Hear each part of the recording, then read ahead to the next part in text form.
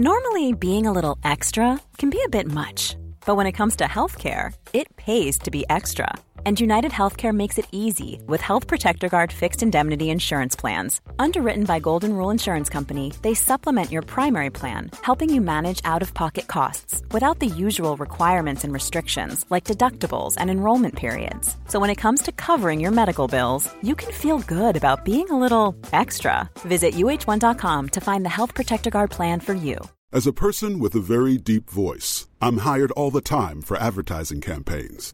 But a deep voice doesn't sell B2B, and advertising on the wrong platform doesn't sell B2B either. That's why if you're a B2B marketer, you should use LinkedIn ads. LinkedIn has the targeting capabilities to help you reach the world's largest professional audience. That's right, over 70 million decision makers all in one place. All the big wigs, then medium wigs, also small wigs who are on the path to becoming big wigs. Okay, that's enough about wigs. LinkedIn ads allows you to focus on getting your B2B message to the right people. So, does that mean you should use ads on LinkedIn instead of hiring me, the man with the deepest voice in the world?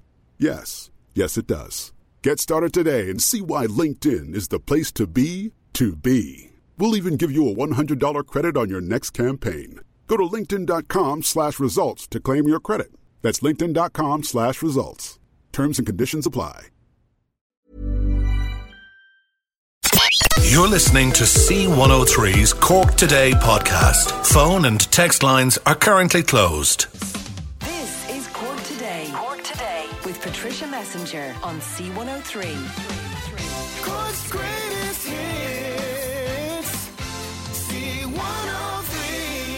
And a very good Monday morning to you as we welcome you along to the programme. John Paul off again this week, so Bernie is filling in 0818 103 103, taking the calls, and you can text or WhatsApp me here to the studio 0862 103 103. And I suppose the day after an All-Ireland final, even if we weren't in the final, we send our congratulations to our near neighbours at Limerick on what was a fantastic win for them, and it was a win that showed really the awesomeness of this team. And already you can see the rumblings in the papers today, and I've saw it online yesterday. Once the final whistle went, there's already people starting to talk about the drive for five. Can I suggest don't get the t-shirts published, printed yet. We've seen other counties do that, but they're already talking about the drive for five. And in fairness, commiserations to Kilkenny, because Kilkenny, they literally threw everything bar the kitchen sink at Limerick. But you know, Limerick, they're a juggernaut. I mean, that's how a lot of the commentators are describing them, and particularly in the fourth quarter of the match, they really blew Kilkenny out of the water, and as I say, that awesomeness and that style of play. And the Treaty supporters, if you were watching it, I mean, it was a wet and a miserable day for hurling for sure, but by all accounts the Treaty supporters outnumbered their counterparts heavily. You could see that when watching it on the TV. Every time they panned over to the attendance, you could see there was a lot more green in the audience, and seems Limerick fans had travelled in their droves for a chance to see their Green Army do what only two teams have previously done, and that was achieve 4 in a row. So could this be the team of all teams to go where no other hurling side has gone before by striving for that 5 in a row? We're going to have we've a year to wait, but looking at them yesterday on the pitch, they do look like a team that could do that 5 in a row. Disappointment though, I thought, particularly when I saw Marty Morrissey on the train travelling back with the Limerick team, and it seems neither Kilkenny or Limerick overnighted in Dublin. Variety of reasons are being put forward. Some are saying it's down to the availability of hotels. I mean, that banquet they used to always hold for years, that was on in City West. Obviously City West is completely out of action for anything like that at the moment. But you would have many other hotels in Dublin, I would have thought, could have accommodated them. But some people are saying as well, this is to do with affordability. Hotels in Dublin are simply too expensive. So the guys and gals from both Kilkenny and from Limerick decided, no, we'll get in the bus or we'll get in the train and we'll go home and we'll celebrate at home instead. But that has Anne pondering this morning and wondering, will the Limerick team go back up to Dublin today, because what happens the morning after the All Ireland, and we would always see it on the news, there would be the traditional, going in to see the children in Crumlin Children's Hospital. And I wonder, will they go back up to Dublin to do that or not? Or is that a tradition that's also going to go? We'll have to wait until later on the news to see if they do it or not. And John says, Patricia, hope we all had a nice weekend. It did, except for the wet weather. Anyway, John wants to say well done to Limerick yesterday. He just can't believe the difference between them after half time when they came back out with all guns blazing. I mean, was that a lot to do with the pep talk? I don't know. But John says the Cats will be back again next year. But leaving all that aside, he said it was a great game of hurling. Yeah, and there's nothing like a good All-Ireland final hurling match. It's just the excitement of it is incredible. So if you are listeners, and I know we do have a number of listeners across the border in Limerick, congratulations, no doubt still celebrating and smiling this morning. And all of the papers are awash with all of the green of Limerick. And then the other photographs that are very much dominating the papers today are to do with the wildfires going on in Greece, especially on the island of Rhodes. I'm told that up to 750 Irish tourists are currently on the Greek island of Rhodes. Now, it's the south of the island is the part of Rhodes that's enveloped in wildfires, and a number of tourists have had to be evacuated. It's gone into thousands of tourists have been evacuated from their hotels. From an Irish point of view, it's the hotel operator TUI. Now, we know that there's Ryanair flights as well, but the package holidays is TUI, and they've cancelled flights and holidays to the island up to and including tomorrow, and they're very much doing it as a wait and see what is happening on the island of Rhodes. But anyway, flights for today and for tomorrow have been cancelled. Now, Ryanair say all their flights to and from Rhodes, they're currently operating as normal, and they've been unaffected. The flights have been unaffected by the forest fires. They said that the Greek Ministry of Foreign Affairs have also stepped up a help desk at Rhodes Airport to assist visitors who have lost their travel documents. And Ryanair say they will accept temporary travel documents which are going to be issued by the Greek police, because obviously if people fled their hotel and got out, they weren't exactly going to the safe to get their passports out, and many people are simply just trying to cancelling their holidays, and they just want to come home. Now, the fires are affecting the southeast part of the island. Most of the Irish holidaymakers, certainly the ones with TUI, are in the north, where the airport and the port are located. But the Department of Foreign Affairs say they have been contacted by Irish nationals who have been affected by the wildfires. So it's not to say that none of the Irish are affected by it. The wildfires, it seems, have caused road closures. There's extensive damage been done to properties, particularly in the centre of the island, and that's the reason that so many areas have been evacuated. Now, Department of Foreign Affairs are saying to Irish citizens they're advised to be alert, to stay away from the affected areas, and to move rapidly out of any area that can very quickly and very suddenly get affected. Department of Foreign Affairs saying it is an evolving situation, and the citizens should comply with any evacuation orders and to follow any instructions from the emergency and local authorities on the ground. And as I say, the bulk of the Irish over there don't really seem to be affected. They're on a different part of the island. But I did see online a woman from County Meath who claimed she had travelled from Dublin to Rhodes on Saturday with that TUI tour operator. And she said they didn't give them any warning of wildfires, and she had to be evacuated. She said, we were put on a plane from Dublin to Rhodes on Saturday without any mention of an evacuation taking place.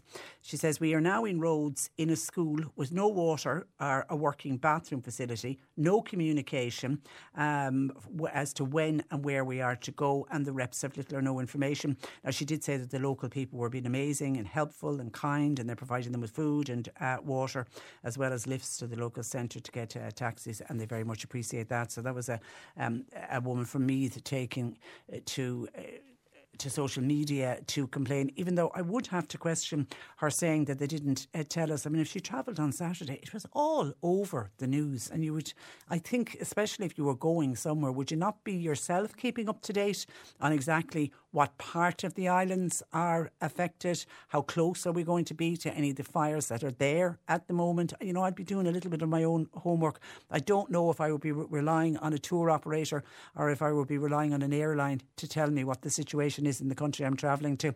And Maura says, Patricia, I'm finding it very hard to have any sympathy for what I can only describe as mindless Irish tourists in Greece, and particularly on the island of Rhodes.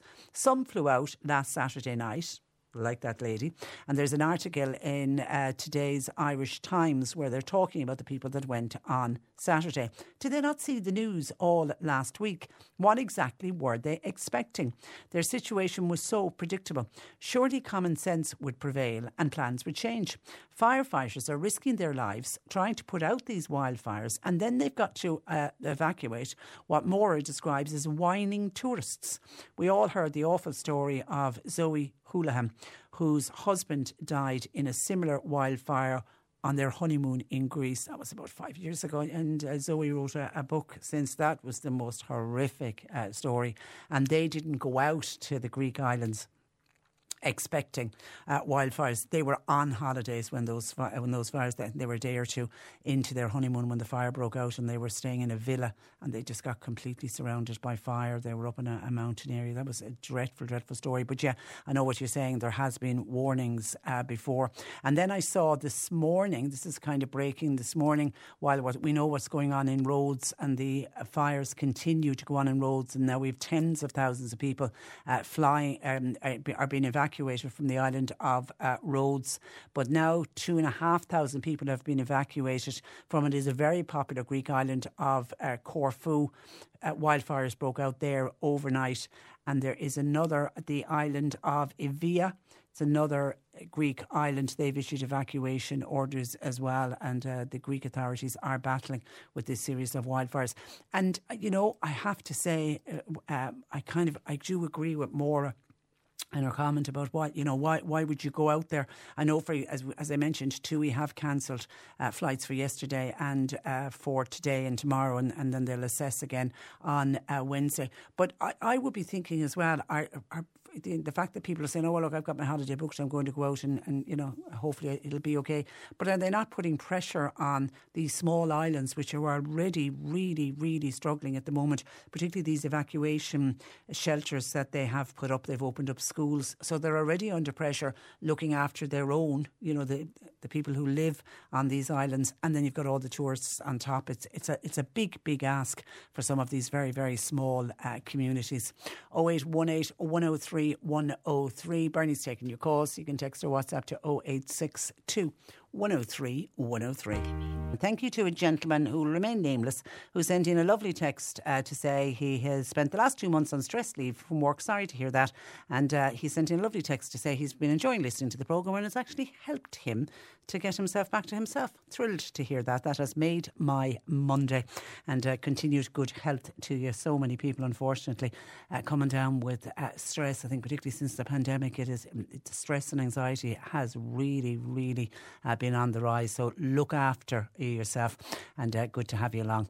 0818 103 103 on Limerick. Mick says it's a very good Limerick team, but Mick says they've been helped a bit along the way. They've had luck in games, helped by refereeing decisions, but they could be a team who will create more records. Well, they'll certainly do a big record next year. If they managed to do the 5 in a row, they would be the first team ever to do it. And someone says, pity the team went back to the hotel so late on Sunday night, because the Sunday game wasn't the same. There was no atmosphere. Now, I didn't see the Sunday game, but I take it what you're saying. It was flat, because normally they'd go back and you'd see the winning team and all of the excitement back at the hotel. Thank you for your text to 0862 103 103. Cork Today on C103. Now, at a recent pre-budget forum hosted by the Minister for Social Protection, Heather Humphreys, Age Action asked the government to consider raising the contributory old age pension by €30 a week in next year's budget. To explain more, I'm joined by Nat O'Connor, and Nat is the policy specialist with Age Action. Good morning to you, Nat. Good morning. And you're welcome to the programme. Now, why do you believe the state pension should rise by €30 a week? Right, well, the simple story here is inflation. As we all know, we had a long period of no inflation up until about the year 2020. And then, of course, following the events, the Russian invasion of Ukraine, the price of oil and gas and so on, we've had a surge of inflation. And so what that means is that the spending power of money has gone down. So if you had €100 in 2020, it would obviously buy you €100 worth of goods and services. But today, it would only buy you about €86 worth of goods and services. And next year, it'll be 84. So there's been a cumulative inflation of nearly over 19% over the 4 years. Now, of course, we're projecting forward. These are the latest projections that there'll be 5% inflation this year, 3% next year. So it hasn't gone away. And what that means is that for someone who's on the state pension, this year they have €19.40 a week less spending power than they would have had in 2020. Wow. And it's really not are that cohort of people who solely depend on the state pension. They're the ones really being affected the most. Absolutely. We know that for many older people, the state pension is their main income or their only income.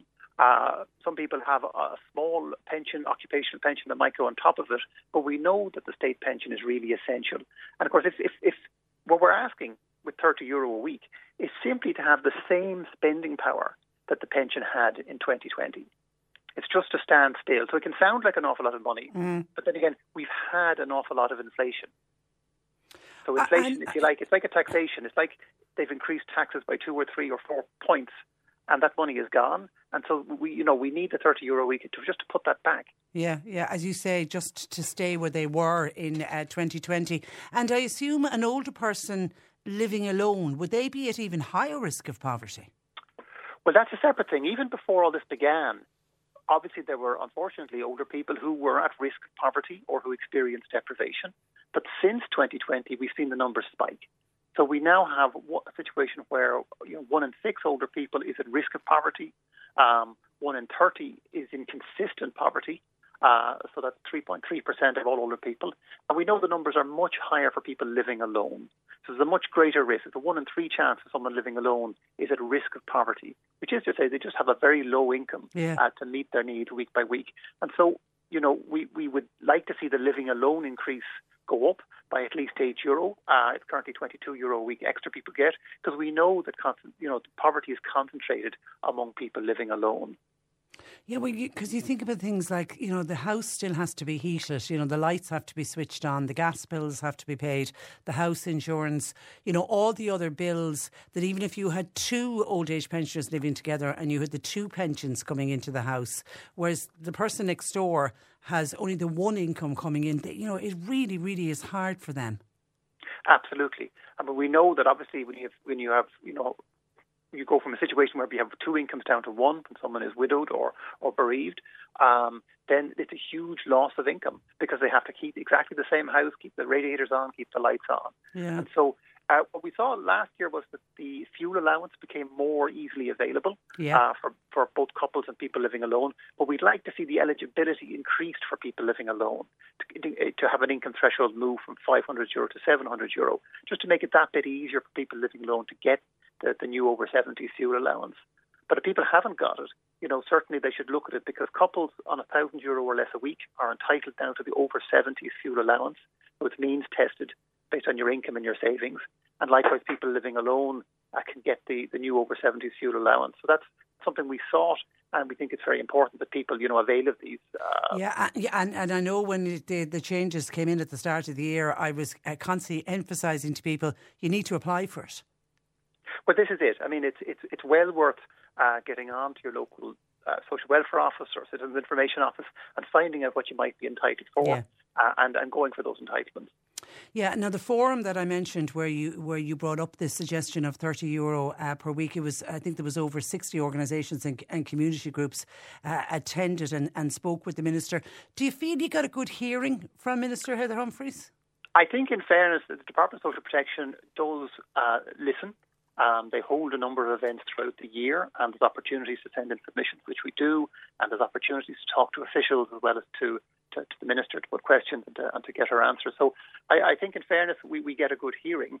I think the difficulty is a lot of decisions are made in the Department of Public Spending or Public Expenditure, and indeed the Department of Finance, about the overall amount of money available and where the government's putting its priorities. Because what we want to see is that the state pension will be indexed. It should automatically go up on a yearly basis based on average earnings in the economy and based on inflation, because it shouldn't be a political question every budget, will we or won't we see an increase in pension. Most European countries, there's an automatic indexation. So people have security, a peace of mind. They know the pension will go up as those earnings go up in the economy and with inflation. And we know that there will be an input brought from the Department of Social Protection, so from Minister Heather Humphreys. She's bringing an input to the government about this, but it will be up to the whole government, and in particular the finance departments, to decide whether or not they allow this. And it's something we think is very important. We also know, Nat, that the Exchequer is awash with money thanks to corporation and thanks to tax receipts. Are you looking for any of those one-off bonus payments that the government gave in last year's budget? Well, I think our focus is very much on the core income, because people welcomed the one-off payments. They had the big bills at the time. But, of course, that money is now gone for most people, whereas your weekly expenses are still there. Many older people have to heat their house throughout the year because, they feel the cold. They need to keep their houses warm. So if you can get the core income up, then, that's our priority. Obviously, if the government is not going to give us €30 a week on the state pension, then, maybe that could be compensated for by a one-off payment. But, ultimately, the focus needs to be on the core payment, because the government sets itself up for a fall every time it gives out a one-off payment, because it only lasts for 1 year. And the gap keeps widening between the cost of living and the rate of the state pension then year on year. Yeah, and people are starting to get the summer electricity bills, which are really, really high, even for people who are really mindful of how much electricity they're using. But that's, of course, is down to how much our electricity and the gas bills are high as well. It's how much we're being charged. And now the government ministers constantly tell people that if you're in difficulty with paying your bill, that to contact your local community welfare officer for help. Do you find many older people don't do that? Well, it's certainly an issue that people might not feel that it's for them, or they might feel worried about it, but they can contact the local, as you say, community welfare or social welfare officer. There's something called the additional needs payment that people can apply for, and it's there for people when they're in need. It is means tested, so they look at your income and they look at your savings, but at the same time, it's something that people should apply for. And it's there to fill that gap, if you like. Yeah. OK, and very finally, listener says, could you ask Nat from Age Action why carers don't get fuel allowance, and is that something he'd advocate for? Certainly, that came up at the Social Inclusion Forum, absolutely, that carers should get fuel allowance, and indeed other people, because it makes a huge difference. Carers are likewise, unable to go out and work in the economy. They're on a similar low income to a pensioner, absolutely should get fuel allowance. Yeah. For sure. OK, listen, Nat, we leave it there, and we will wait to see with the announcement of the budget in October. But thank you for joining us and talking to us on the programme. Thanks very much indeed. Good morning to you. Nat O'Connor there, policy specialist with Age Action, with a call for the state pension to go up by at least €30 per week when the budget gets announced in October.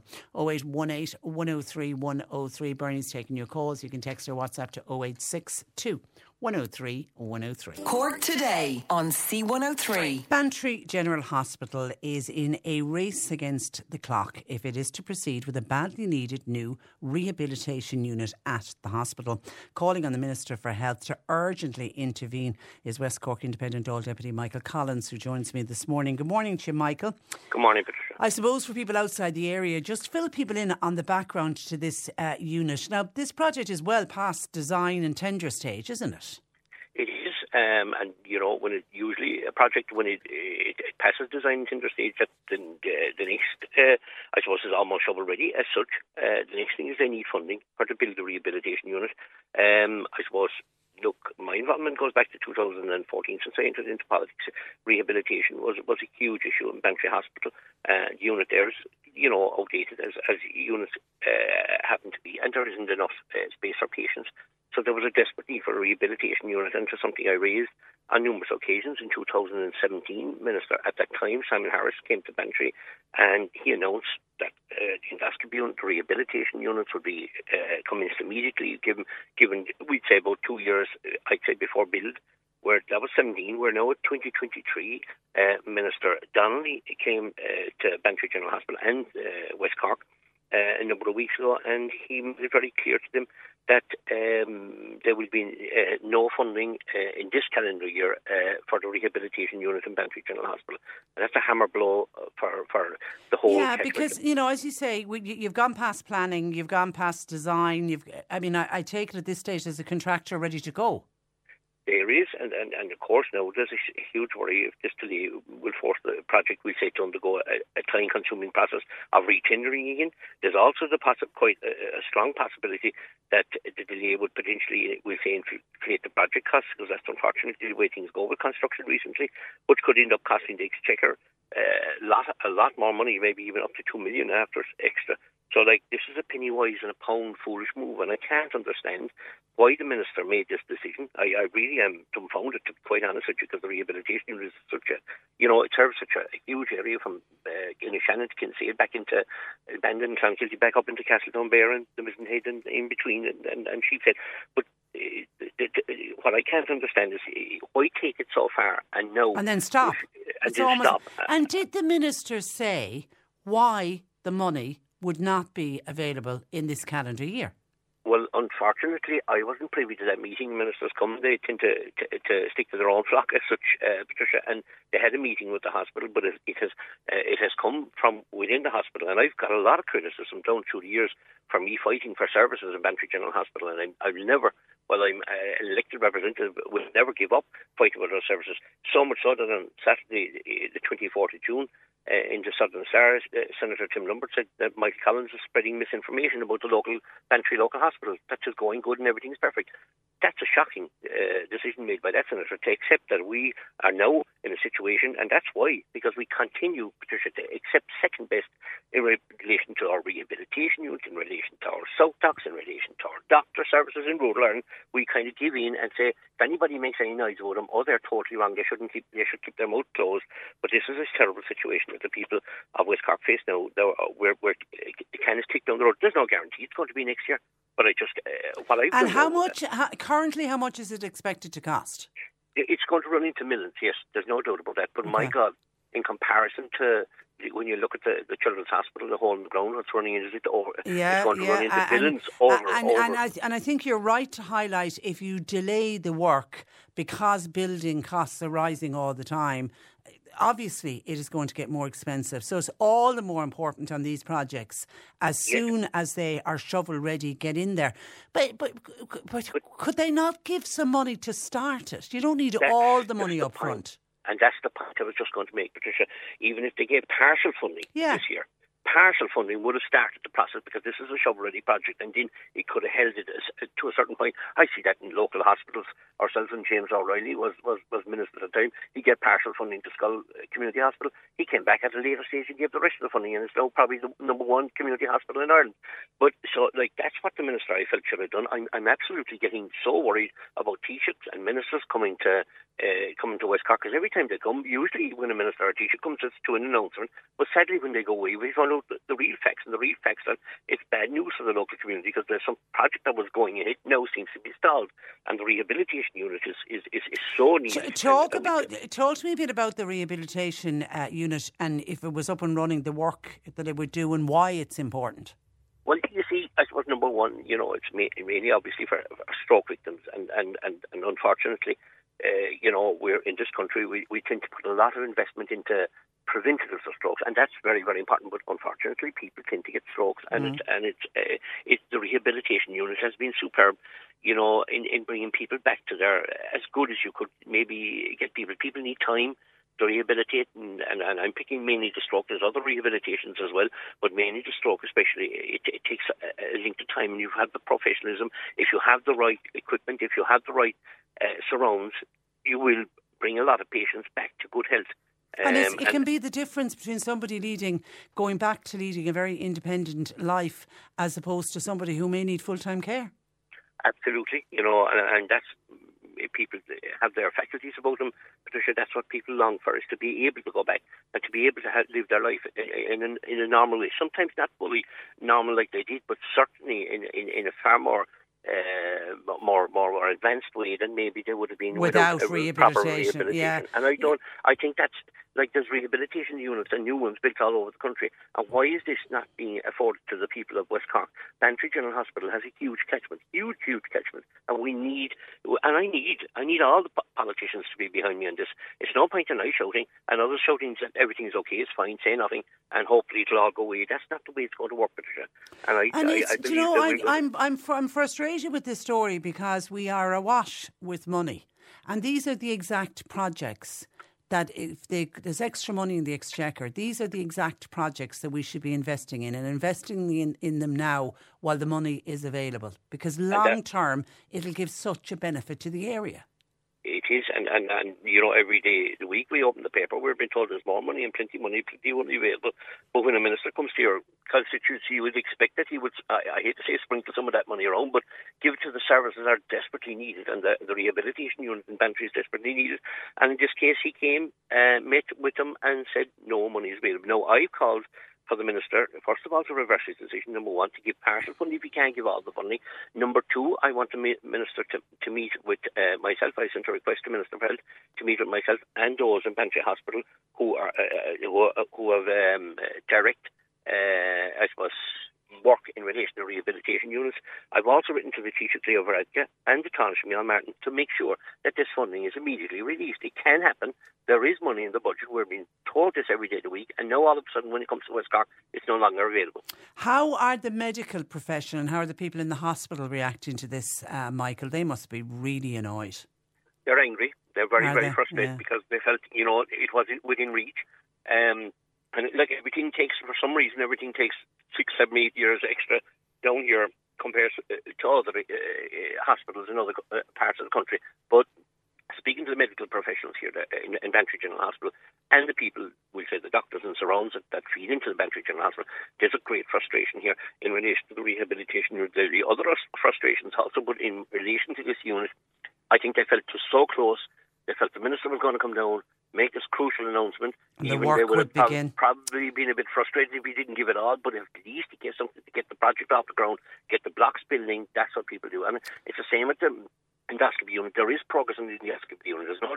I'm not going to say there isn't, but I have often said inside the door between the endoscopy unit and the rehabilitation unit, if I got a block built every time I spoke about it, we'd have fabulous facilities in Bantry. Yeah, and I mean, people in Mallow will know the endoscopy unit opened at Mallow General Hospital, and it is invaluable. I mean, there's people travelling from the city come to Mallow in order to use the endoscopy suite there. And actually, Tom is in Bantry, says, could you ask Michael while you have him on, what about an MRI scanner? When is one going to be put in Bantry? Tom recently had to go to Cork for an MRI scan. He said there were other people on the bus going for scans as well. He said it's 60 miles to Cork and 60 miles back again. Think of the carbon footprint. We're all meant to be reducing our carbon footprint. An MRI machine for Bantry. I fully understand what Tom is saying, because would you believe, Patricia, I've had to send people up to Belfast from West Cork for an MRI that they can't get done here.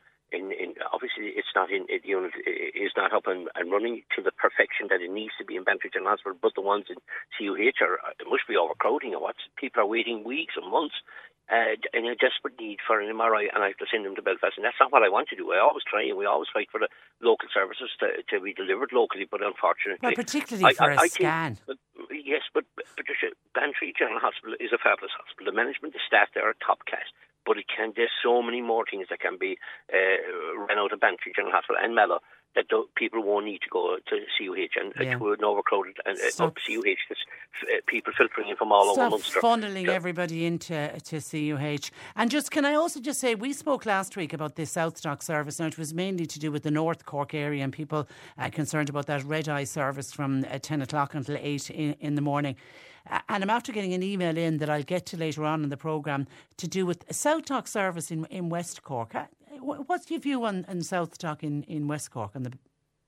Well, the problem we have, Patricia, between ambulance service and South Dock service, we have people that are willing to run the service, but the services are are being scaled down dramatically, and people are finding it difficult to access a soak dock. I've had people bringing me to help them to access a soak dock service in different parts of West Cork.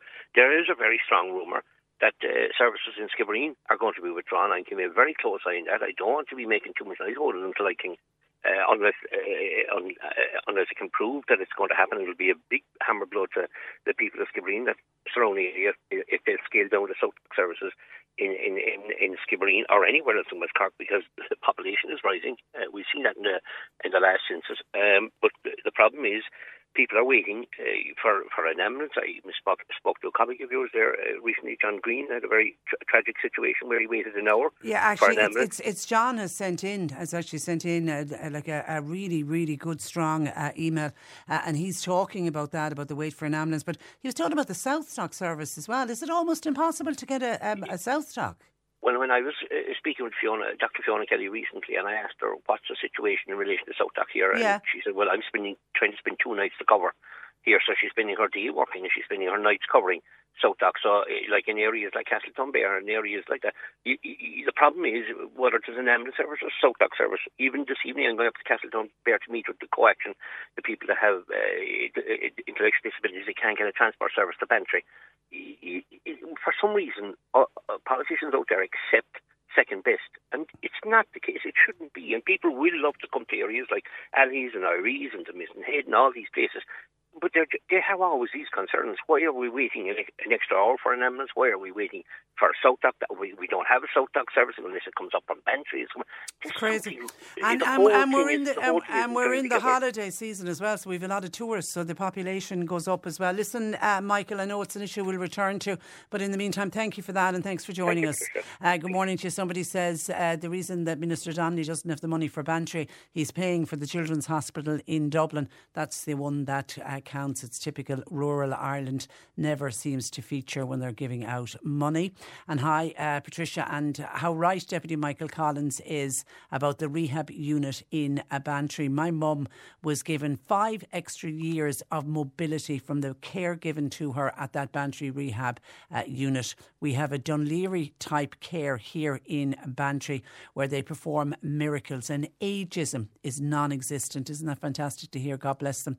And may this unit come as quickly as possible, please, in Bantry, servicing the people of West Cork. 0818 103 103. At the start of the programme, I was talking about the All-Ireland final yesterday and how both teams got on trains and buses and just went home, and it's got a lot to do with the availability of hotels to host the winners' banquet, which is normally always hosted in Dublin, and the following morning before they head home to their respective counties, they'll go in and visit the Children's Hospital with the trophies. It happens after the football final as well, so I don't know if Limerick are going back up to do that this morning or not. But Michael in Knocknaheeny says, with all of the money that the GAA have, Michael wonders, have they ever thought about building their own hotel in Dublin? And that hotel then could be used by fans and players, and it could be used all year round as well. But have they ever considered that? I don't know if the GAA want to go into the hotelier business or not, but it would make money for them for sure.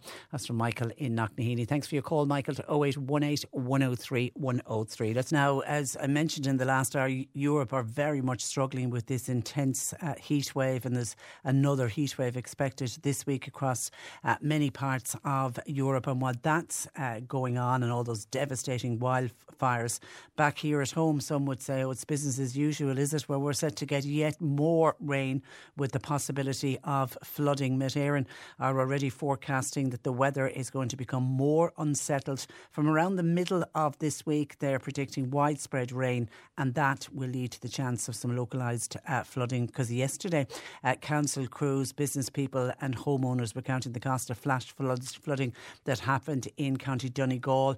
They hit Rathfoe and Castlefin on Saturday night into Sunday morning, and I saw some of the video footage of it. My goodness, it was like, particularly in Raphoe in County Donegal, it looked like a river was running down through one of their streets. Now, it seems between 30 and 50 millimetres of rainfall was recorded at weather stations last week, but it was higher, especially in parts of Donegal at the weekend. Now, today we are getting a bit of a reprieve, and there's a bit of a break from the very wet conditions that we endured over the weekend. But unfortunately, according to Met Éireann, there's another low pressure system which is going to come close to Ireland. Now, it will arrive possibly tomorrow night and into Wednesday. And Met Éireann says it looks like we'll be back to another style of wet, breezy weather from Wednesday. And most of the data in Ireland so far have recorded record rainfall levels that are higher than the long-term average for July. And there's another over a week to go in July. So Met Éireann saying it's been a wet month, and it has definitely been wetter than normally. Will it ever stop raining? I hear you cry. 0818 103 103. Now, I want to bring you an email that I received this morning, and it's actually from one of our own. It's from John Green. John Green will be well known to listeners. He presents, because the highly popular Sunday morning show to West Cork, while John Paul is broadcasting to North Cork and parts of the city. But John is well known right across the city and county for his Where the Road Takes Me programme. So anyway, and funny enough, when I was speaking with Deputy Michael Collins in the last hour, he referenced John Green, that John had been in and has been speaking with Michael Collins, because unfortunately it's to do with the passing of John's much loved partner Rose. And he writes in his email, on June 26th last, just a few short weeks ago, Rose, my beloved partner of 20 years, died suddenly while we were away on the first night of a week's holiday in Castletownbere. As well as being my partner, Rose was my soulmate and my best friend. It would be rare to have seen one of us without the other. To say that we're all struggling to come to terms with a loss that has left a huge void in our lives would be an immense understatement. Having called an ambulance and having had to perform CPR on Rose while I waited an hour for an ambulance to arrive in Castletownbere, I discussed it later with my own doctor and asked, had I done the right thing? Would I not have been better off to have called Southstock? To which she replied, John, you would have been wasting your time, as there's no Southstock service in Beara. It was a jaw-dropping moment. I couldn't believe what I was hearing. A large peninsula, parts of which are remote, and a 2.5-hour drive to Cork University Hospital. What chance does a person in Allihies or Iries Village or Dursey Island or Bear Island stand to have their life saved if they suffer from an instant cardiac arrest? A lot of money is spent at present in making people familiar with the visible and initial signs that when a person is suffering a stroke, and the importance of getting them to the hospital as quickly as possible. While the former is of course important, the latter doesn't seem to be very important in the minds of the HSE. If you live in Beara and become ill out of hours, actually it seems as if you're not supposed to be sick out of hours if you live on the Beara Peninsula. The suits in Dublin are playing Russian roulette with people's lives in order to save money. Back in the 18th and 19th centuries, a doctor rode on a horseback late into the night to attend to his or her patient. But we seem to have been dragged backwards since then by a government that are as far removed from the people as Beara is from Cork University Hospital. Most people, including myself, have no problem with the staff of the ambulance service. They are thoroughly professional, helpful, sympathetic and dedicated to their jobs. It's the complete lack of resources that are confronted with as they attempt to carry out their work to the best of their ability. I cannot help myself thinking constantly that if Rose had got immediate attention, would she be alive today? Perhaps having to wait an hour for an ambulance that eventually did come, but it had to come from Kenmare in County Kerry. In the case of Rose and myself, we were less than 200 yards from a hospital and 1 mile from the town of Castletownbere, the largest whitefish port in the country. Its population is growing and becoming more cosmopolitan by the day. as is the Beara Peninsula overall. Yet it is deemed not important enough to serve with a proper South Dock service. Welcome to Beara. Please try not to get sick out of hours if you can.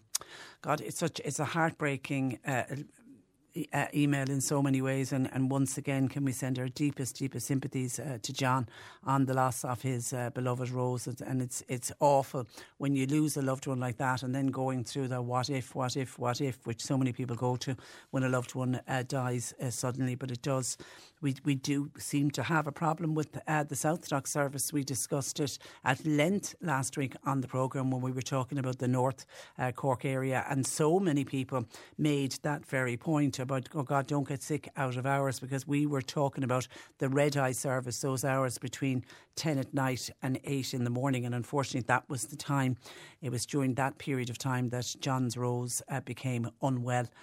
But then to have to wait an hour for an ambulance and frantically trying to do CPR, it really is, it's a dreadful thing to ask of anyone. But the whole South Dock service, does it just all have to, they need to go back to the drawing board and look at it again? And does it all go back to the fact that we don't have enough GPs, and yet we've GPs from outside Ireland willing to come here to work, but we know the last time we looked into that, they were tied up with paperwork and the length of time it was taking to get all the paperwork processed. We seem to be great at doing anything when it comes to form filling, and the computer says no, and no, you didn't dot that I, oh, you forgot to cross that T, oh, I need that information, no, you need to send that back into us again. It just seems to be endless. There's got to be a solution to this. 0818 103 103. Bernie is taking your calls. C103 Jobs.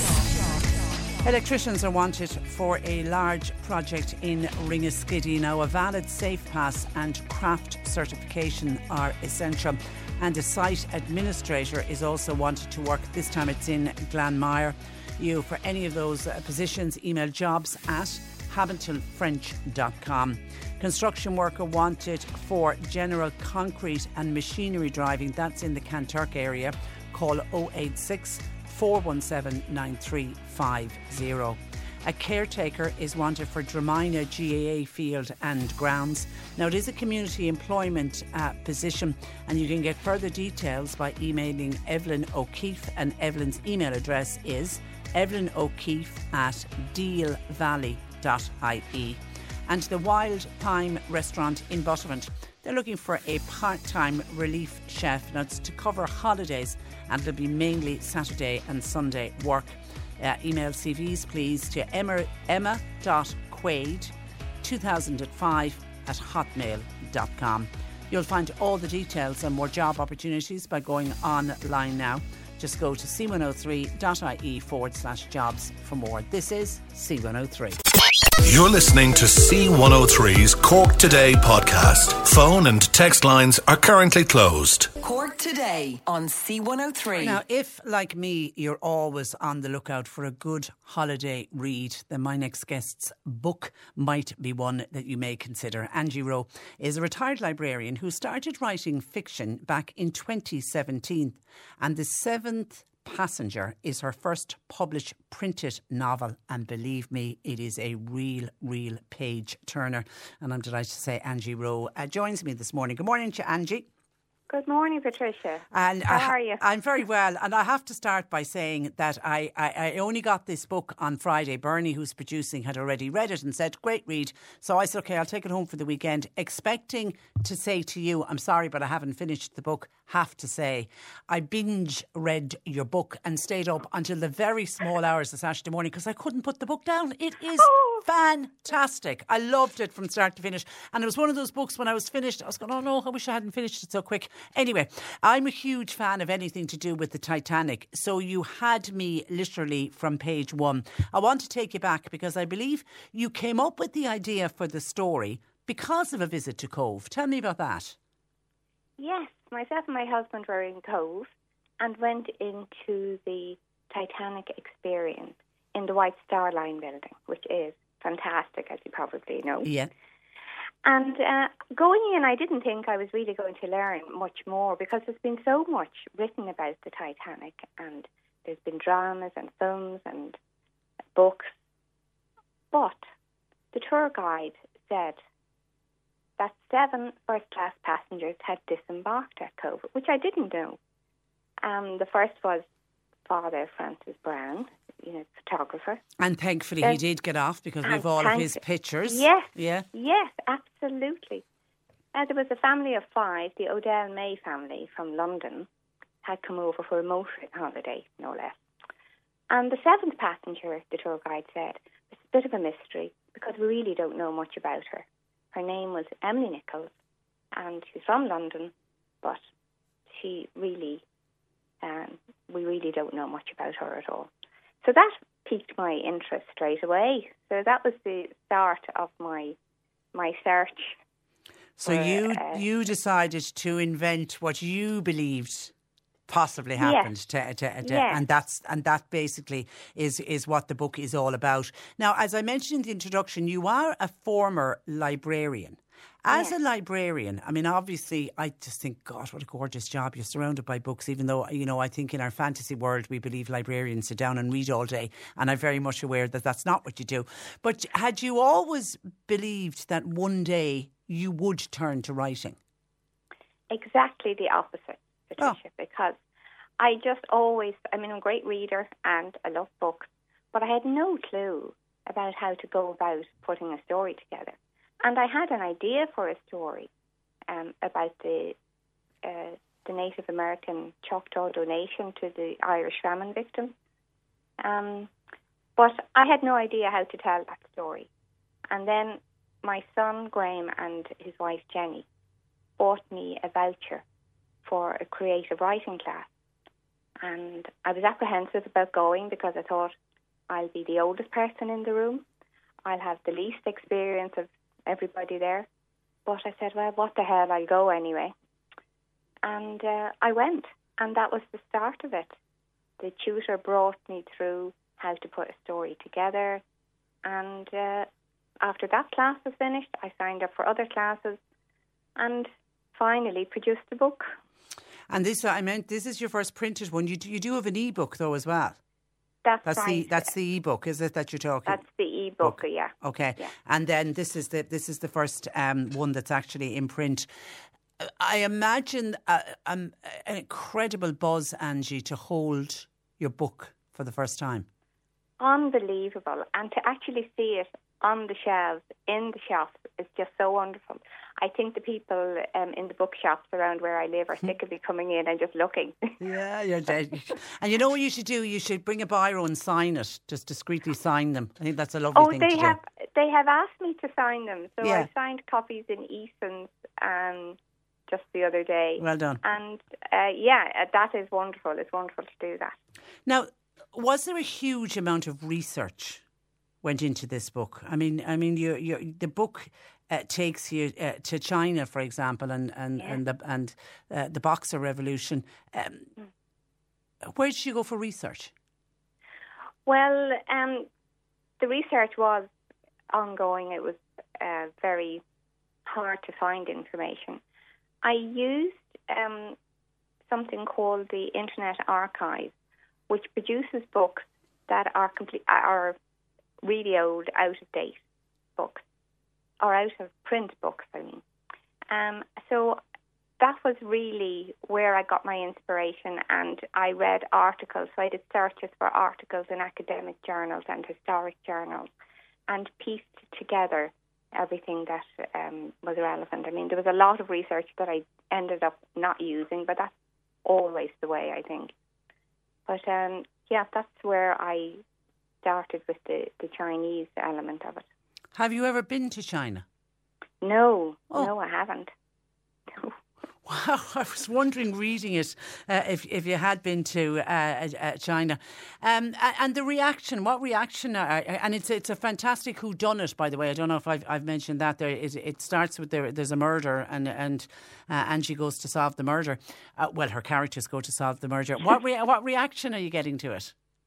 Very, very good reaction. I think people always like a whodunit. Yeah, they're always popular, and I think that, so far, people have been saying that they really like the premise of it, the 7 passengers and following their stories. And the Chinese element is sort of a surprise then when they come to that. And they like as well that the trial ties everything up together then at the end of it. And the trial was the bit that got me. I just couldn't let it down. I had to find out who done it. And we won't give away who done it, but it's a very clever twist. And your writing is superb. I mean, I love your style of writing, and I love there's nothing the one thing I dislike is very long chapters. You don't have very long chapters. No, I don't like long chapters myself. And I also don't... I prefer a book that kind of rattles along quickly, you know? Yeah. So that's what I try to do. I don't dwell too much on descriptions. I probably should do that a little bit more. But, no, I like a book that kind of keeps... has a good pace to it. Yeah. So that's what I try to put in here. And keeps the listener... or the reader with you all the time. Well, you certainly have succeeded. There's another book on the way, or there will be another book on the way, I'm told. There will be another book because the first book was taken up, when I sent the first book around, I got very little reaction and I was disheartened. But Poolbeg Press got in touch with me one day and they liked the book, they wanted to publish the book, and they offered me a 3-book deal. So now I have 2 books written and 1 to go. And I think that might be centred around Cork, but I'm not sure yet. I have to come down and do some research. And what's your connection with Cork, Angie? Well, I have no connection with Cork, but it is a place that we love to visit. Okay. And we'll be down in Glengarriff in a couple of weeks and spend a few days there. And we love Cove, and we have friends in Youghal that we visit a lot. And we just, we're always happy to go to Cork. Yeah. Are you going to pop back into the Titanic experience with a copy of your book? Oh, that's a good idea. Yeah. I hadn't thought yet. Oh, you absolutely should. They absolutely should. They'd be thrilled to see you go in with the book. It really is great. Okay, so it's available, as they say, in all good bookshops, Angie. In all good bookshops, big and small. And it's also available on Amazon as Kindle for people who prefer that. Nothing like holding the book in your hand, I have to say. Exactly. I feel the same way myself, yeah. We're kindred spirits, Angie. We're kindred spirits. Listen, it's fantastic, and I'm already looking forward to the next book. So bring it on. And thanks a million for joining us on the programme this morning. Thanks, Patricia. It's been great talking to you. Good morning to you. Bye-bye. The book is called The Seventh Passenger, and it is written by Angie Rowe. As I say at the outset, it would make a fantastic holiday read, because I think the fact it's a whodunit, and, you know, Angie describes it really well. The pace of it just goes along at a really, really great pace. It is a terrific read. 0818 103 103. Someone, I saw this earlier, I don't know where the text is gone. It's to do with, actually, it's something that we did speak about last week on the programme, and that's the tourist, the American tourist who got beaten up by that, what would they describe as a feral gang? I still can't get that in my head, that a group of young lads from Dublin, young lads and lassies, it seems, would be described as a feral gang, but that's exactly the way they are, and the way they work, and what they're up to, and how they are attacking people. Someone was on to say, Patricia, did you see it as a 14-year-old? I could not believe. I actually stopped in my tracks when I heard on the news yesterday that a 14-year-old boy had appeared before. It was a special sitting of the Children's Court, charged with the assault on this American tourist, who now, of course, we know his name. It's Stephen Termini. He's a 57-year-old. Now, this 14-year-old boy, you're just thinking, my God. I remember it was 20 to 11 at night. You're thinking, why is a 14-year-old boy out in the middle of Dublin city centre at 20 to 11 at night, hanging around a street corner with a gang of other lads and lassies up to absolutely no good? Now, he appeared in court yesterday. Hey, I'm Ryan Reynolds. At Mint Mobile, we like to do the opposite of what Big Wireless does. They charge you a lot, we charge you a little. So naturally, when they announced they'd be raising their prices due to inflation, we decided to deflate our prices due to not hating you. That's right. We're cutting the price of Mint Unlimited from $30 a month to just $15 a month. Give it a try at mintmobile.com/switch. $45 up front for 3 months plus taxes and fees. Promo rate for new customers for limited time. Unlimited more than 40 gigabytes per month. Slows full terms at mintmobile.com. Okay, here's the situation. Our daughter Mia is leaving for her first sleepover. We have friends coming to stay, and we just got a puppy. So I go on Instacart and solve everything in one order from Kohl's. Fun PJs for Mia. Oh, new bedding for the guest room. And a vacuum cleaner that actually picks up pet hair. All delivered in as fast as 30 minutes. With Kohl's on Instacart, there's no such we can't fix. Visit instacart.com to get free delivery on your first 3 orders. Offer valid for a limited time. $10 minimum order. Additional terms apply. He was released on bail and he'll be back before the courts again on Thursday of this week. And Stephen Termini, the 57-year-old, he's from Buffalo in New York. He still remains seriously injured in Beaumont Hospital.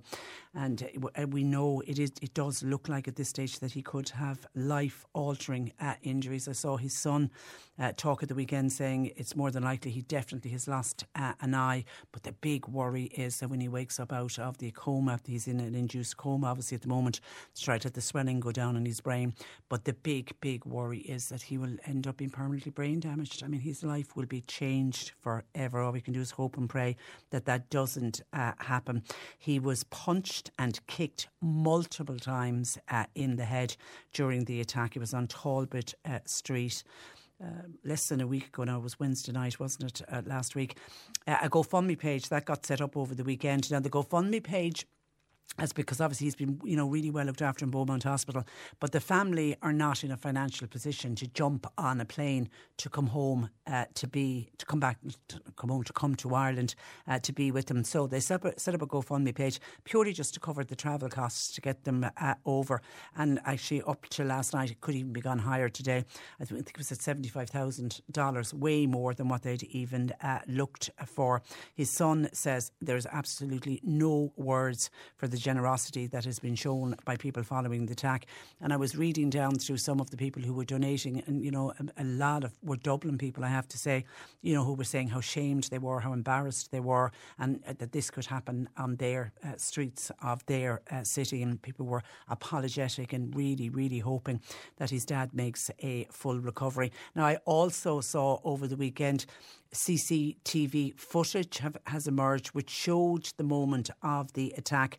Now on the video you can see Stephen Termini walking down Talbot Street, and he walks past this group of teenage boys and girls, and then for whatever reason, whether they shouted something, said something, I'm not too sure, but you just see him circle back.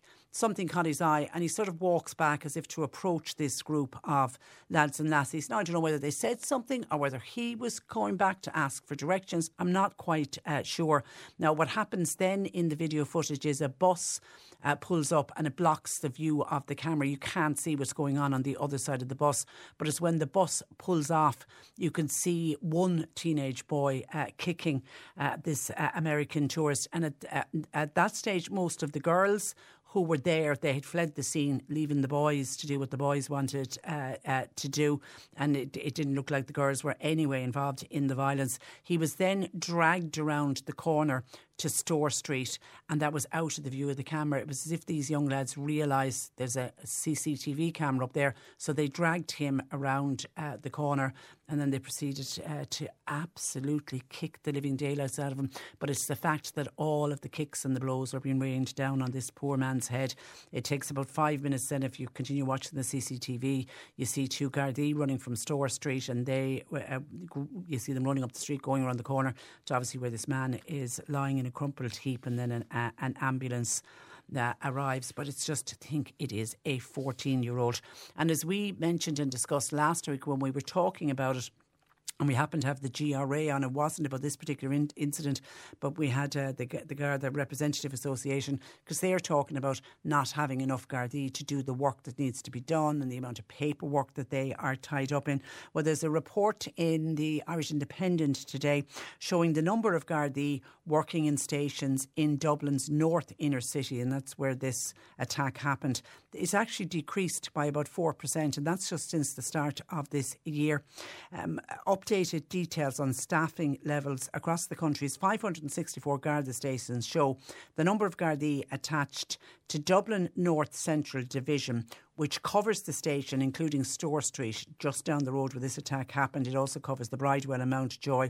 It's fallen by 3.8%, and that's just since January of this year. We're not talking about over the last 5 years, just this year. It's the largest percentage drop in numbers of frontline Gardaí in any Garda division nationwide over the past 6 months. All but one of the country's 27 Garda divisions have experienced reductions in frontline Gardaí since January. And a report by the Oireachtas Parliamentary Budget Office, which was published last month, they estimated that the government would have to spend an extra 138 million a year on payroll costs if it was to meet the official target. It has an official target on the Garda staffing levels. It also reveals that Ireland, we have the 12th lowest number of police officers per capita, based out of 32 European countries. The study, for example, found the number of Garda per 100,000 population is 11% below the average. A Garda spokesperson said on Garda Síochána has been a growing organisation until the onset of COVID-19, and that obviously affected training and recruitment plans, and we know there was the closure of the Garda College in Templemore. The spokesperson pointed out that 150 members of Garda Síochána retired so far this year. That was up to the end of May. But then there was 59 others who resigned from the force. We have a retention issue. Now, on a plus, they do say 222 recruits are due to be sworn in next week, but it's still not going to bring the numbers back up. And then there is of all of the 27 different Garda districts around the country, and showing where all of the numbers are down. All but one of the 27 Garda divisions have seen a reduction. So, of course, straight away you look to see what's going on in Cork City and County. For Cork City, the number has gone from 709 members of the force to 702. That's since the start of the year. The Garda North Division went from 333 down to 324, and in the West Cork Division has gone from 289, they're down 5 to 284. As I say, some of them will naturally be Gardaí coming to retirement age and deciding to retire, but others are simply people who are leaving the force, just can't take it as a career anymore. So we have the ongoing recruitment, but we have a retention issue as well. And until we have more Gardaí on the beat, are we going to see more cases like that of a 14-year-old boy? Now, there's others involved as well. They just haven't been charged yet as the Gardaí continue with that investigation. But it's just a shocking case, and just I stopped dead in my tracks when I thought it was what 14-year-old can decide to kick the living daylights out of a man he doesn't even know, never even met before. It's just truly, truly shocking what has gone wrong with this country. 0818 103 103. Bernie is taking your calls. You can text or WhatsApp to 0862 103 103. Cork Today on C103. A woman suffering from a devastating Lyme disease diagnosis is taking extreme measures by setting up a GoFundMe page to ensure she can receive care after running out of funds to cover her treatment. Anita Kubica, who lives in Passage West, joins me to share her story. Good morning to you, Anita. Hi. Thank you for having me. Well, you're very welcome. I suppose we need to take you back. When did you start to feel unwell, and what symptoms did you initially have? So the biggest really turnaround was in 2019, around October. I got kind of very unwell. So it was like a mix of symptoms, flu-like symptoms, fever, and a little bit vomiting bug. So I thought it's only, like quick illness, you in and out.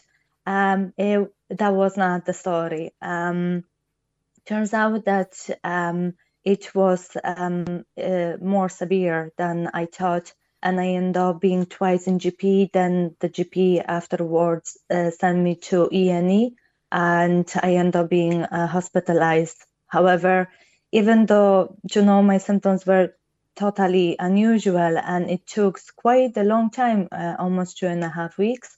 The doctor in E&E said it's kind of post feverish symptoms and that it's nothing happening to me.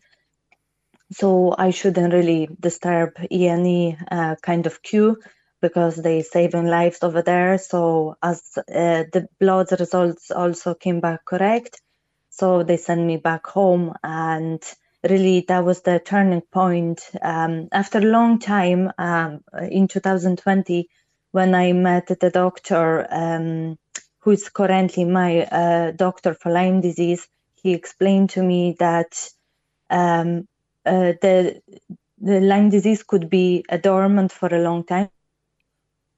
It's my case. Okay, you're just I was bitten. Yeah, you're just breaking up slightly. So it was the following year before you got the Lyme's disease diagnosis. Is there a blood test to test for Lyme's disease, or how is it diagnosed? Yes, so majority of the time it's a blood test. Okay. And in my case, it was the situation that I was positive.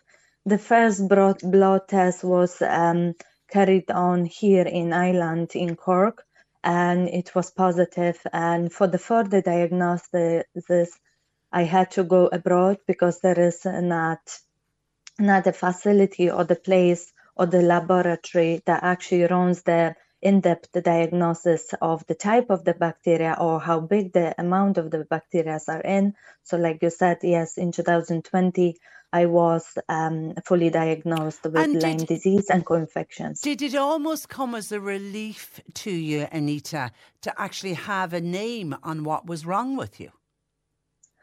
So yes and no. So initially, yes, because it's like, yeah, I'm not crazy. It's actually something happening to me, and has a name. But then, okay, when this happiness went away, it was like, oh my God, and what I'm gonna do now? It's like where to go, what to do, who gonna help me, how to fix it.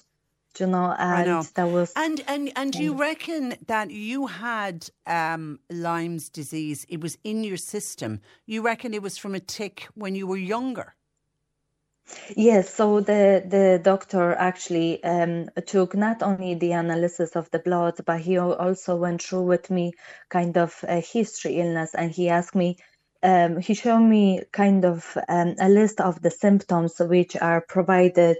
By the Horowitz, it's the leading doctor for Lyme disease. He has like a checklist, and he told me to point out since when some of the symptoms begin. So we would say, I went through, I sat down at home and I started doing kind of analysis, kind of taking some of the doctor kind of, research and things on myself. And it began from age of 17, 18, roughly. Because I was bitten by the ticks, but those days I never had a rash, bullseye rash, which is called the most common. I never had flu-like symptoms those days, except I had a problem with my joints and I was feeling extremely cold. So we would say it could be 30 degrees outside and I will be like, double layer of the clothing, fluffy socks, scarves and things, like freezing all the time. So that was beginning. And since that time, every so often, it was something happening to me, which also is on the list of Horowitz. And it was comes and goes, but because it seems like the body was responding well enough to fight the whatever symptom it was, I was kind of not really bothered to look into further up to the time when in 2019 I was bitten again and I couldn't ignore my symptoms anymore. And did I read when in 2019 it was a spider? It wasn't a tick. Yes, yeah. So I was bitten second time, by the spider. It's like a home black looking kind of very fast running spider, and they could transmit some of the co-infection per se, and that's what happened to me, and they can trigger the Lyme disease. So that's my case. I also come across people who got triggered and they had dormant Lyme disease by breaking the leg, simple as it is, So don't have to be a bite. It has to be something that's going to lower down the immune system to the point that the Lyme disease will have door open. Okay. And what is the treatment today for Lyme's disease? So I suppose the most common treatments, so depend also on the situation and the human being. So the story I'm going to tell you is only based on me. So initially, because we didn't know it's a Lyme disease back in 2019, so I didn't got any antibiotics, but that's the most kind of common treatment. The antibiotic treatment, they are special types which are for the Lyme disease to kind of stop the bacteria spread and kind of demobilize the bacteria. They are treatments which my body responds the best is the herbal treatment. So there is as in recently passed away, very famous herbalist, Dr. Buchner, and he created kind of a protocols, and I went through with it, and my body was responding very well to that treatment. On top of that, you need supportive type of treatment. So we would say probiotics to support your gut. We know now the research shown that the gut is our second brain. So we need to support the gut. There are other ones which are more specific. We would say salt baths, or which helps with detoxification. I accept salt baths myself. I go and swim in the sea. So we would say Marteville or Fountainstown, just to help the body. The cold kind of helps a little bit. And swimming, in a salty sea. Then some people use Chinese medicine. We would say acupuncture, maybe Reiki. There is other one. It's called Ayurveda. It's from India. We would say they have the techniques and ways of kind of come across, to work against the illnesses.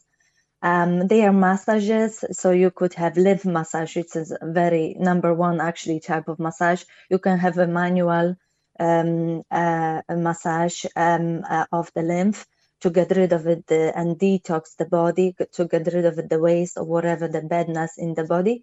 The other one, which is very good working for me, it's called Bowen therapy massage. Another type, it's infrared sauna.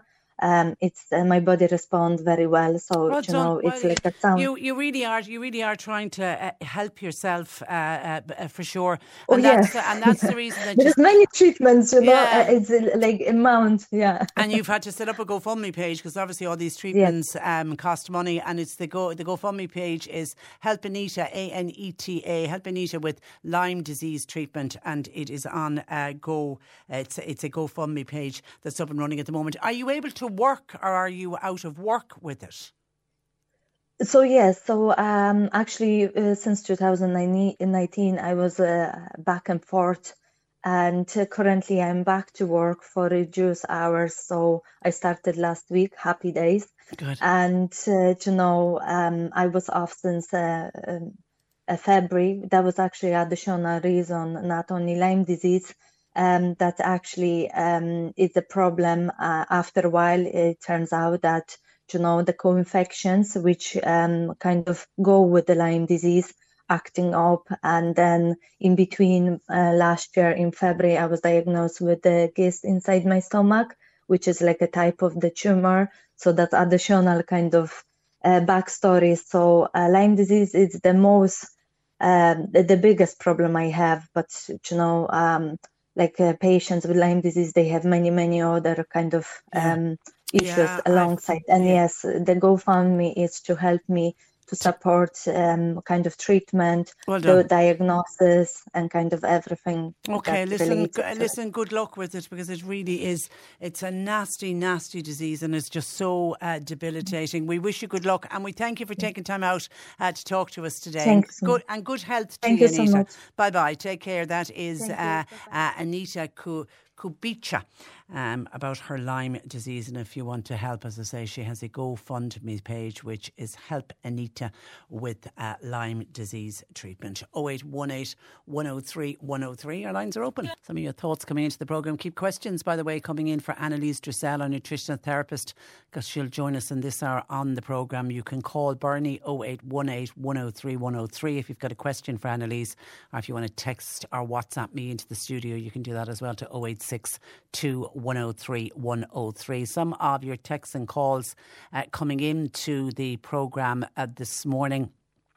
Nora was on, Nora Casey she had an open garden for Marymount in Dunamore yesterday, and she was just on to say it was a huge success. We were calling it out on the community diary. Good to know that so many people turned up, and of course in what a great cause for Marymount, and she wants to just thank everybody who supported the day yesterday, and she said there was huge crowds arriving all day long, so thrilled to hear that, Nora, and well done to you, by the way, for opening up your garden as well. That's a brave thing to do, I always feel. 0818 103 103. And some commentary in reacting to the email I read out from our own John Green, bless his heart, who very sadly now less than a month ago lost his beloved partner Rose, who died very suddenly while they were first night of their holidays. They were away for a week down in Castletownbere, and he was talking about they waited an hour for an ambulance, and he was talking about how he said to his own doctor afterwards, should he have rang South Dock, and his own doctor said there wouldn't have been any point. South Dock wouldn't have come out. It wouldn't have been a South Dock available to you at that hour, and it was just questioning that whole thing about the South Dock service. And if you live in a rural area and you happen to get sick out of hours, what are you meant to do? You can't aim to get sick between 9 and 5 Monday to Friday. Just some people commenting. This is a West Cork listener, says, Patricia, deepest sympathies to John Green on the passing of his partner and his best friend Rose. I'd like to commend John for continuing with his Sunday morning show. He's very brave. Fair play to him, he is indeed. And that's from a West Cork listener. Someone else aside, Patricia, it's a heartbreak to hear John Green's email this morning regarding his much loved partner. Can I pass on condolences to him? I really can't understand the GP service these days. Going back even say 10 years ago, you would have had a GP in his or her own practice seeing patients and also attending to house calls. Now you can have 5 GPs in a large surgery. None of them seem to be working full-time, and none of them offer house calls. If somebody is terminally ill or has a disability, there is no issue receiving a medical card, but I feel others are we're giving out too many medical cards. It is ridiculous. If it's not the case, if that's the case, everyone should have a GP card. And that is the aim, though, of Sláinte Clare, is that everybody would have free access to a GP. But it is causing knock-on effects in that the GP practices are just now so busy. And how often do we hear of people frantically trying to sign up with a doctor if they move to a new area, and God forbid if your doctor decides to close down and the town you're living in, all of the other GP practices are full. It's a nightmare. Talk to anybody up in Charleville and the problems they've been having. And actually earlier today, it is connected to Charleville. Geraldine is living in Mallow now, but she had previously been living in Charleville, and she is having huge problems trying to get a GP practice in Mallow to take her on as a patient. All of the GP practices are full. So she telephoned her doctor in Charleville because she needs to get an updated prescription. And the receptionist says they can't find any record of Geraldine being a patient at this particular GP practice in Charleville. Yeah, Geraldine said she's been a patient with them for the last 3 years, and she's in a right pickle because her prescription is about to run out. I'd be getting back on to the GP practice in Charleville, or if you can, Geraldine, I know you've moved to Mallow. I don't know if you've moved for work reasons, or I don't know what the reason. Could you call in person? That you're there somewhere on the file. You can't just suddenly disappear off a file when you were with their practice for the last 3 years. And then John in Cover's on to say Stephen Donnelly, the Health Minister, is saying people should go to the chemist, which would take pressure off the GP services. But the chemists are running low on medications. What is Stephen Donnelly doing something about that? The Golden Circle in County Hall have sent out their annual rent review forms this morning. They they still want their pound of flesh from council tenants, even in what is very, very hard times. And that is an annual thing that happens. There is a rent review to see, and of course your rent review, if you're living in a council house, it's based on the amount of money coming into the house. But just on the chemist one, that's a review that's underway. It's a task force, I think, the Minister for Health, Stephen Donnelly, has set up. It's an issue we've addressed on the programme. We've spoken with the Irish Pharmacy Union. We've spoken with individual pharmacists who are all saying that they could be doing a lot more to help out GPs, because I'm just talking about GPs being so busy and so overstretched at the moment. Our population base has gone up, but our number of GPs, unfortunately, hasn't gone up to correspond with all of the extra people that are living and working in this country. So like something has to give. We are hoping, and I was talking with Bernie in the office before I came on air this morning, we are hoping to speak with one of the pharmacists, one of the ones we've spoken with in the past, who's talking about what a pharmacist could do, the work and the different things that a pharmacist could do that would take some of that pressure away from the GPs. You know, I may even be able to help out the likes of Geraldine. I don't know what her prescription is about, but sometimes you just need a repeat prescription. Nothing has changed. You don't need to have bloods done. You don't need to get in to see the doctor at all, but it's tying up the doctor's time. If the chemist could take over some of that, wouldn't it be great?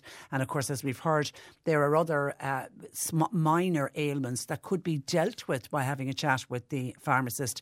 But of course, if you're on a medical card, you've got to go to the doctor, because they've got to write up the prescription so that you can get your medicines for free. So I'm interested to see what is the thinking of Stephen Donnelly, and is he finally listening to the pharmacists in what they are saying. 0818 103 103. Now, this is on a kind of a completely different one, but it is tied into health and looking after yourself. John in Kanturk went to the Afida clinic, that's the one that's in the city, last Tuesday. Now, he had to pay for parking in the car park, and the parking cost him €9.60. That's so expensive. You're going to a private clinic, you're paying anyway. Then you have to pay for the joy, €9.60. Anyway, he paid. And then when he got to the barrier wouldn't go up. So he pressed the button, please press for help. So he pressed the button, and the lady said, what machine did you use to pay? So John gave the details of the machine he used, and she started arguing with him, saying, no, you haven't paid. We can't see anything on the system to say you've paid. So John stuck to his guns and said, I did. I've paid you €9.60. She finally agreed to let the barrier go up. I don't know whether there was a queue of cars before. Anyway, as soon as he got home, he checked his bank account, and there it is. The €9.60 has gone out of his bank and has gone to the Afida clinic to pay for his car park. He said they don't issue tickets anymore. It's all done by your number plate recognition on your car. So he didn't have a stamped ticket to be able to show her that he had paid, and he's wondering, has anybody else had this a problem?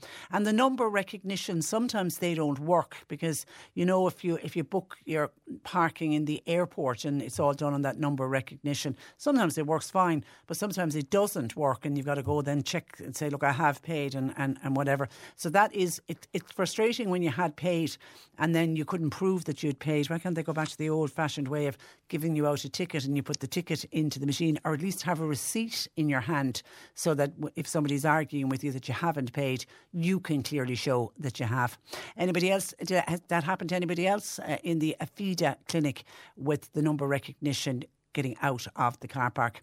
And John was on about that serious assault in Dublin, and that I mentioned earlier, and now we know a 14-year-old boy. There's at least three youths that they think were responsible for that vicious assault on that poor man over from America. And by the way, I found out more about him at the weekend. He was travelling on his own. He was over, firstly, he's of Irish ancestry.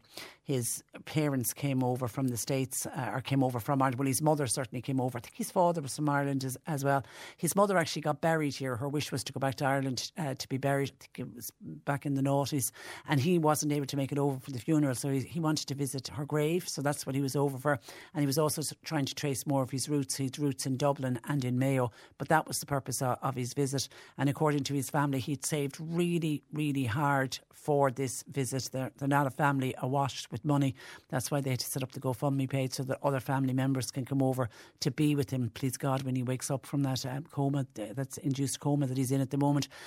But it was just the thought of him coming over on this exciting trip that he'd saved so hard for, and then for it to end the way it ended. Anyway, John said Helen McEntee, the Justice Minister, was on the front page of a lot of the papers at the weekend saying Dublin is a safe city. John says, as Justice Minister, she needs to resign. He wouldn't have any confidence in her, particularly with her coming out to say that Dublin is a safe city. And I did see the pictures of Helen McEntee, and Pascal O'Donoghue was in the picture as well, and they were being walked around the streets of Dublin. I think they had two, if not three, Gardaí with them. And as somebody pointed out, yeah, I'd feel safe if I was walking on the streets of Gardaí, around the streets of Dublin, and I was getting a Garda escort. I did see this morning, actually, the mayor, the current Lord Mayor of Dublin, that's Dahi DeRochta, he's saying that high visibility policing is needed on the streets of Dublin. And he was also talking about those stats that I mentioned today, showing that there's 40% drop in Gardaí working in the stations in the Dublin's north inner city where this attack happened. And he was speaking earlier on national radio, and he says that there is a perception, he says, that Dublin is unsafe at present. He says, for my part, I believe Dublin is a safe city in the main, and we are always going to have incidents. But the perception of Dublin is that it is unsafe at the moment. And we do have a lot of antisocial behaviour on the streets. He said, we've seen these incidents in recent weeks and what's happening, and I'm saying it's simply not good enough, and we need an urgent response to address it. Yeah, and all you need is a perception that a city isn't safe, and then when you get an attack like what happened to that man last week, you can understand why people would be avoiding the city centre. And I'm not saying that this is something that just goes on in Dublin. I don't know how I'd feel about walking down Patrick Street in the city late at night on my own, or even with, say, one other person. I think I'd probably feel a little bit unsafe as well. And the way you do feel safe is when you see a higher visibility of policing. I think everyone feels that little bit safer if they do happen to see that there's a Garda. And I'm not looking for a Garda on every corner, and we'll never be able to have a Garda on every corner, but just to have a higher visibility on the streets. 0818 103 103. Cork Today on C103. When someone is suggesting with the antisocial behaviour on our city streets in Dublin in particular, why not put the army out on the streets to get on top of some of the antisocial behaviour? Yeah, is it worth looking at? The other one is, remember Rudy Giuliani in New York when he was mayor of New York? Remember he took on like a zero tolerance approach to antisocial behaviour and really cleaned up the streets of New York. I heard somebody speaking on national radio last week. They had lived for a period of time in the Bronx in New York, and it was following what Rudy Giuliani had done, and the person said that they felt safer on the streets of New York than they would on the streets of Dublin, and I thought that was a scary statement. Hi Patricia, in response to the lady whose name seems to have gone from when she contacted her GP and they can't find her on the system even though she was there for 3 years. It's possible her name might be spelt in a different way on their system. As you know, some names can be added and you can take a letter away, and it could be, you could have Anne with an E and Anne without an E, and people can spell names differently. It can be O'Driscoll and the O might be missing, for example. It might be I think she should pop back in and work out, because she was on their system for 3 years. You can't suddenly disappear. Joan in Fermoy was on to say at the health centre in Mitchelstown, in order to make an appointment, you have to phone first. You can't just pop in to say, can I make an appointment? You've got to phone. She said she knows of a lady who just turned up with her sick child to be told, no, sorry, you have to ring for an appointment first. And obviously when you've got an unwell child, you just want to see a doctor. So she bundled the child into the car, and she went up to Dr. 365. They're based in Douglas. They're a walk-in service, aren't they?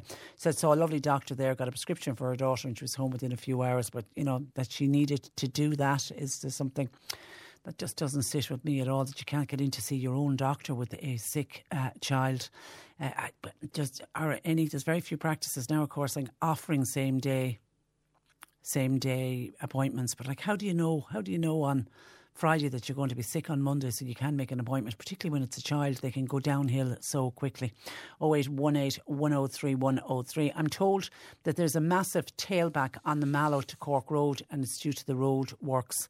So if you're travelling between Mallow and Cork, please be aware you're going to have to take extra time because there are massive tailbacks. Can I go back to an email that came into the programme over the weekend with a reminder to you, we love to get your emails, CorkToday at c103.ie, and this arrived into us this morning to say, hi Patricia, I've been feeling sad all weekend after something that I witnessed on Friday morning. Let me tell you my story.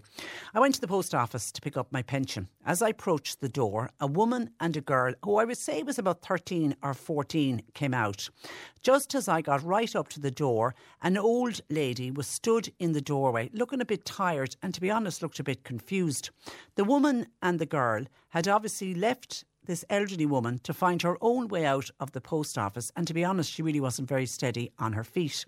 I stood waiting to one side in no rush to go in as the woman yelled, "Get out of the way, Mom," and then the girl started roaring, "Move, Nan, move," with a smirk on her face, neither one offering an arm for this elderly woman to lean on. I said to the old lady, "Take your time, love. I'm in absolutely no hurry." She actually looked frightened.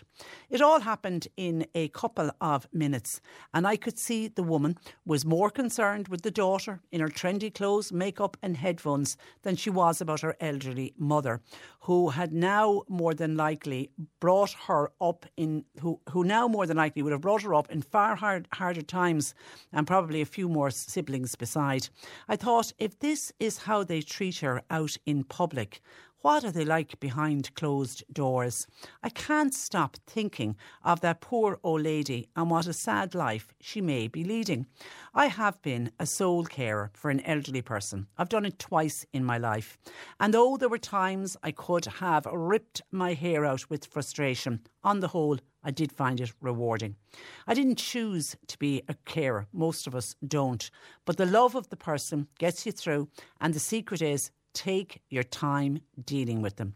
I hate to see people doting on a spoilt next generation at the expense of an older person. What always comes to mind is, if a child is abused, then the culprit can be caught when the child grows up and tells what happened to them. But if it's elder abuse, then the culprit can get away with it, as the older person is not listened to and what they say is put down to dementia. I hope and pray that I'm wrong and that poor old lady isn't being bullied, especially by what I felt was a very cheeky granddaughter. I just ask that anyone who finds themselves between an old person and a young family to give a bit more time to the older person. The young ones have all of the time in the world, but the older ones have given their lives for us. It would make better citizens of the young person if they were encouraged to help the elderly rather than be allowed to talk down to them or make fun of them, as many people let their children do. I know the majority of people look after their old folks well, but sadly abuse is out there, and it's up to us as a society to please be more vigilant. Thank you for taking the time to read this. All good wishes, Sheila. That broke my heart. Isn't that just... Yeah, I would hate to think of somebody, an elderly person like that, being shouted at, particularly by the what a pup of a granddaughter, to actually shout at the "Move, Nan, move." I would just have been raging over that. Where's the lack of respect? I'm thinking of my own. I had an English grandmother who used to come home on holidays every year, Nana Kathleen. Goodness me, I am telling you, I wouldn't even thought of shouting "move" to her.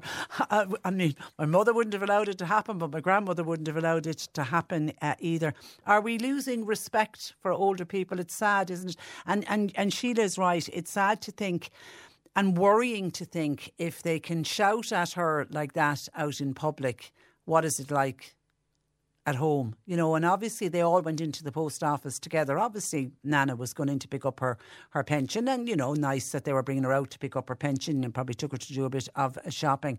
But all she needs is a little bit of help. But obviously the daughter and the granddaughter go out ahead chatting away, and then poor old Nan is heading up the rear, a bit unsteady on her feet. And all she needed was an arm, link her out and help her out. Even the thought of leaving her behind as she was trying to make her way out of the post office is just, sad for sure, and is definitely showing a lack of respect. And listen, I'm not saying that elderly woman might be cantankerous and might be hard to live with, and God knows we're all going to get old and we'll probably all get cantankerous and we'll probably all be hard to live with at times. But a little bit of respect and a little bit of love, please. That generation of older people today, Sheila is right, they went through very, very tough times and harder times, and they were a generation that was raised with such respect, and you'd like to think that they've instilled that in the next generation, and then for us to instill it into the generation coming up. 0818 103 103. Your thoughts welcomed on Sheila's email, please, and you can also get your questions in for Annalise. You can text or WhatsApp to 0862 103 103. Cork Today on C103. And let's go to the Health Hub Times Square in Ballincollig, where Annalise Dressel joins me. Good afternoon to you, Annalise. Good afternoon, Patricia. And water everywhere. Are you sick of the rain? Actually, it's glorious in Ballincollig. Is it? Great. Oh, that's good. We're expecting a bit of sunshine today, but the wet weather is back on Wednesday. But I don't know, when you look at all the fires that are going on in Europe, are we better with this than that scorching temperature? 100%, Patricia, because, at least, we can always get out for an hour or two in between. It's not, it's not all day, and we can sleep at night. Over there, I think even if you can escape in the daytime, at night it must be hell. Yeah. I heard somebody saying it was like being in hell. And somebody saying, and when you do go out, it's like somebody's turning a hairdryer, blowing it in your face. It's a hot hairdryer. It's just horrible. Yeah. We're lucky. We should count our blessings. Yeah, we'll take it. Okay. Let's get straight into questions. This one, a listener says, I'm going to get in nice and early. It was one of our first texts this morning for Annalise. I've recently started HRT and I'm feeling bloated and very premenstrual with it. I can fall asleep. I'll wake up 2 hours later and fall back to sleep again and then wake up again. I'm mentally and physically exhausted. Could Annalise recommend any supplement, or can you is there any alternative menopause supplement that you can take alongside with the HRT help, please? Yeah, it's an excellent question, Patricia, because HRT is wonderful and it helps an awful lot of people, but actually it also doesn't agree with a lot of people. So for my customers who haven't agreed with, I've heard things like increased belly fat, bloating, constipation, weepiness, a lot of weepiness as well. So some people as well, they have to do progesterone alongside the HRT, and I think they are the people who are prone to get more weepy. I think it's the progesterone.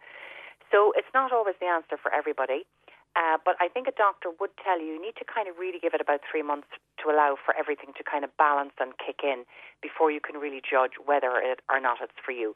Most people will find a great benefit to it. If it's not for you, the natural alternatives are there's a lot of them actually, and they work really, really well. And actually, they're not that much more expensive than buying HRT every month anyway. And they can also be taken alongside HRT very healthily and without any crossover or any problems. So the ones that work best for our customers are, there's two that I would say would be good for kind of all over symptoms. The first one I'd recommend is the Nutri-Advanced Perimenopause Support.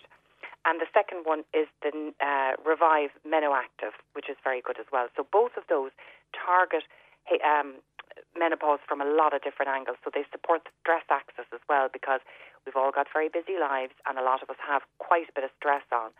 So stress will directly impact your sex hormones. So by supporting that, it's also helping with hormone balance.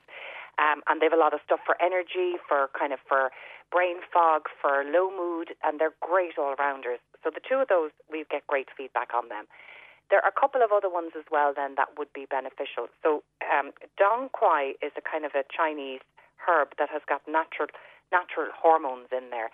And we found that can work very well for people's libido, if that's the main thing, if your kind of libido is gone. And Terra Nova do a great Dong Quai product. Also, there are two other products that are worth mentioning. The Vogel Menopause Support is just very simply plant-based hormones, so they don't have any of the other stress support. So they're kind of great if you've got a few symptoms but not an awful lot. It's a really good value product. And then they also, of course, do the Sage, which is very good for hot flushes. So if hot flush is your only symptom, and if that's what's keeping you awake at night, Sage is the one for you. So the four of those, again, are the Nutri-Advanced Perimenopause Support and the Revive Active Meno-Active. They're the two great kind of top-of-the-range all-round supports. And then the other ones would be Dong Quai for libido and the Vogel Menopause Support and Sage for hot flushes. Okay, and the fact that she's only recently gone on it, does she just need time for it to settle down? I think the doctor will tell you it takes about 3 months, really, and I think most people would say it'll take a few months to kick in. So I'd give it 3 months, and if you're still not right after 3 months, maybe it's not for you. But you can certainly try taking the natural products alongside HRT. They'll work very well together. Okay. Hi, Annalise. I've got blisters at the back of my tongue and I can't seem to get rid of them. I was on an antibiotic, doesn't seem to have helped. I'm also using a good mouthwash.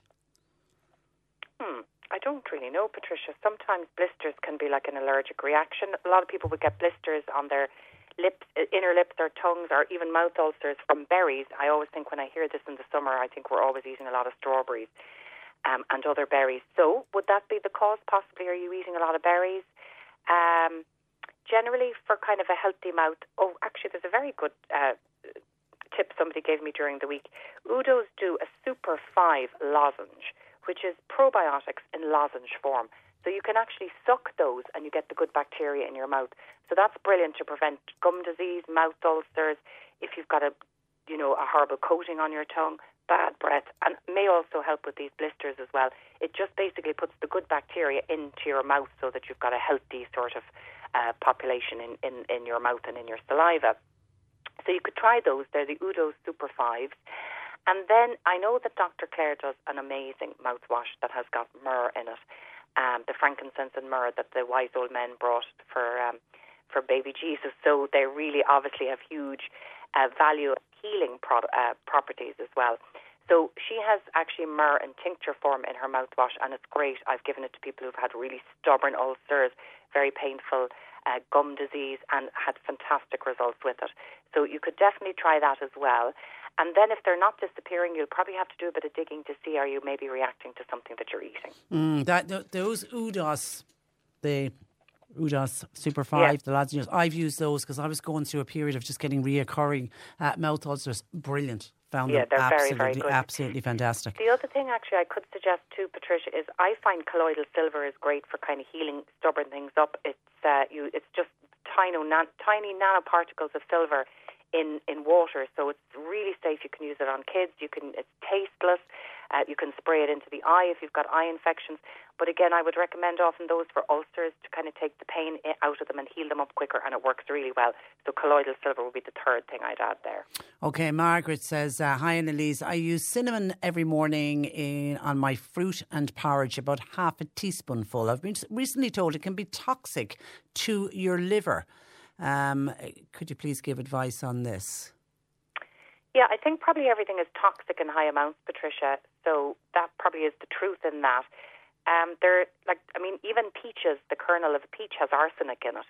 And arsenic would be well known as a poison. But of course, it needs to be in a toxic amount for it to cause problems.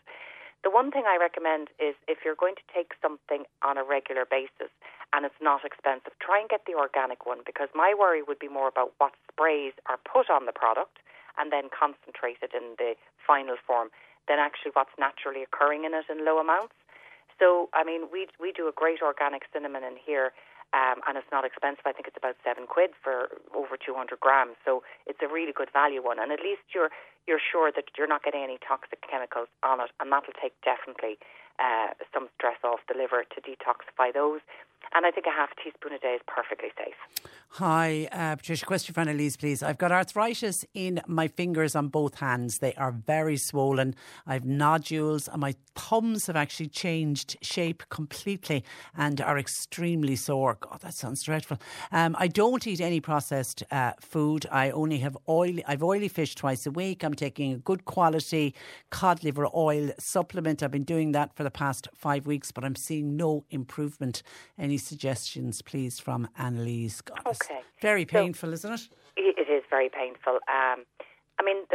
one of the things I would say first, Patricia, is that I think it might be worth going down to your doctor and just getting your bloods checked to make sure that it is just wear and tear arthritis as opposed to something more serious like rheumatoid arthritis. So go down and get that checked by your doctor, because if that's the case, you will need to go on immune modulating drugs to keep that under control. So the cod liver oil is wonderful as a natural anti-inflammatory, and a lot of people take it for joints for that reason. But I think it's not very specific for joints. So in this case, I would recommend adding a few different things. Now, when my customers are in a flare-up of arthritis, albeit rheumatoid or wear and tear arthritis, I always recommend a natural anti-inflammatory for at least a month to try and get the inflammation down, because you're never going to get good healing happening if there's a lot of inflammation. So the ones that we would use here, the one that works the best actually for our customers is a Nutri-Advanced one, and it's called CorkToday 40. CURDYN Forte, FORTE, and it's a combination of curcumin, the extract from turmeric, and boswellia in very high concentrated form. And that's very good for modulating inflammation and trying to bring that down straight away. And then I'd add in a joint supplement. So there's a couple that work really well for our customers. Some do better on one than the other. But the Gal UC2 cartilage, we get amazing feedback on that sometimes. People come in within a week having noticed a benefit. So that's Gal UC2 cartilage. And the other one is an Irish product by One Nutrition, and it's just called Joint Support. And that seems to work very well for some people as well. And again, could take about 4 weeks to kick in, but 4 weeks is fast, I think, in terms of natural supplements. And then if you're in a severe pain, I would start rubbing something into that just to take the pain out of it. So get some kind of cream, like a deep heat or something like that, even in the chemist or in the health shop, that heats up, and that heat, or soak them in warm water, and that can sometimes take the pain out. Okay, good luck with that. Anne says, hi, question for Annalise, please. I'm a woman in my late 60s. I've recently been diagnosed with osteopenia. Doctor has put me on calcium and vitamin D. I read on the internet that I should be taking vitamin K2 MK7 with the vitamin D. Would Annalise think that I should be taking this vitamin K2 MK7, which I've never heard of? Any advice? Gratefully appreciate it. Yes, I definitely do, Patricia. Now, vitamin K2 always kind of gets a bit of eyebrows raised from a lot of medical people, because vitamin K1 is a blood clotter. Okay. We need it in our bodies to help our blood clot so it stops bleeding.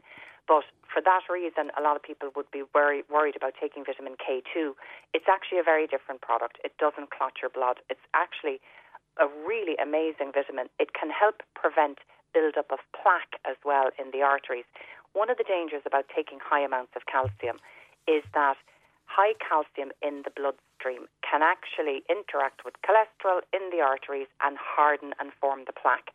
So actually too much calcium is not a good thing. And I often think we ask the wrong question here in Ireland, in a country where we have plenty of dairy in our diet and most people are getting adequate calcium. Why do we have osteopenia and osteoporosis? I personally don't feel it's down to a lack of calcium. I think it's probably more down to a lack of vitamin D, because that's what we're more likely to be deficient in, seeing as we only get it for a couple of months in the summer every year. So I'm not a big fan of taking high doses of calcium for heart health reasons. So if you are taking a lot of calcium, make sure you take a vitamin K2. And you can actually get vitamin D and K2 in a supplement together, because they're quite often put together in health stores, and they're not expensive. So anyone with heart health issues or with bone issues, or anyone after menopause, I would definitely recommend taking them both together. Okay, and let's finish up with a couple of questions to do with ulcers. Somebody wants to know, what would Annalise recommend for leg ulcers? And Margaret was on to us from West Cork. She suffers from leg ulcers. She's not diabetic. She's tried dressings from the nurse. They clear up for a bit, but then they break out again. Reoccurring leg ulcers. So when I hear reoccurring leg ulcers, Patricia, I think it's probably a circulation issue, because if you're not getting good circulation to the area and a good blood flow bringing the nutrients and the oxygen to the area, you're more likely to get ulceration, and it's going to take a lot harder and longer for them to heal. So if that is an issue, supporting circulation would be really good. And things that are good for that are things, firstly, that keep the blood thin. So things like garlic is fantastic, turmeric is fantastic, and all the fish oils are lovely for keeping the blood lovely and flowy and thin. The other thing that's great for circulation is actually horseradish. and Viridian do a horseradish and garlic complex, and we get good feedback on that in the winter. I give it to people for chilblains when they've got circulation issues and get a lot of chilblains. So maybe take something like that to improve your circulation. And then always 2 things for skin healing, vitamin C and zinc. They'll always help to improve your skin's ability to heal. And then in terms of putting things on it, doctor, it depends if you can use non-sterile dressings, but there's a couple of things that are very good for helping skin to heal. Dr. Dealish Clare does a healing cream, and she's got St. John's wort oil in there, and there's comfrey in there. And those 2 herbs actually encourage the skin to knit back together very, very well. So that's certainly one I could recommend. Again, we spoke about colloidal silver earlier. That's great to keep the area disinfected, very safe to put on. And then the last thing I'd suggest is honey. A good quality honey can help hugely speed up healing. And you can get Medi honey now that is suitable even if you need to use sterile dressings. You'll get it probably, maybe not in the pharmacy, but definitely in a health store. And in fact, you can even get Medi honey in a tube as a salve that you can put on. So I'd try a couple of those different things and hopefully something will work. Okay, listen, have a great week and we'll chat to you next Monday. Thanks for that. That's Annalise Dressel, Health Hub, Times Square in Ballincollig. And Annalise will put up all of the information we spoke about today on her website this afternoon, as heard on the radio, healthhubstore.com. Just a couple of quick texts and calls. In Eileen's on her way to Cork. She said it's taken her 50 minutes to go 4 kilometres. She said the traffic is slow the other way as well, as we were getting reports in a very slow traffic from Mallow to Cork, but it works the other way, Cork to Mallow as well. There's roadworks, so just be aware of that. Hi, Patricia. This was listening to Sheila's email about that elderly woman and the daughter and the granddaughter kind of roaring at her to get out of the way. Kevin says, I hope with all my heart that I'm completely wrong here and that elderly lady was being taken out to town for the day. I would hate to think that she was only been taken to the post office so somebody could take her pension away from her. I know of an elderly gentleman who's treated exactly the same. Oh, that's heartbreaking, isn't it? That's from Kevin. Brian in a scheme when we're talking about lack of services in rural areas. Brian has a catheter fitted and sometimes it can get blocked.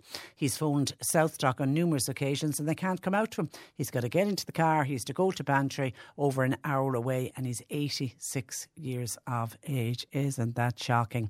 Fiona reacting to who was the listener who contacted us about going into the car park and paying for the car park in the Afida clinic. Anyway, Fiona has been on to say if that's the car park in the Elysian, and it is, that gentleman is talking about, same thing happened to me last week. I ended up paying twice to get out because I thought maybe I'd done something wrong the first time and the barrier didn't come up. I ended up asking in the medical centre and in Aldi, and both said, sorry, we don't own the car park, so we're not responsible. In the end, a girl working in Aldi opened it with her fob.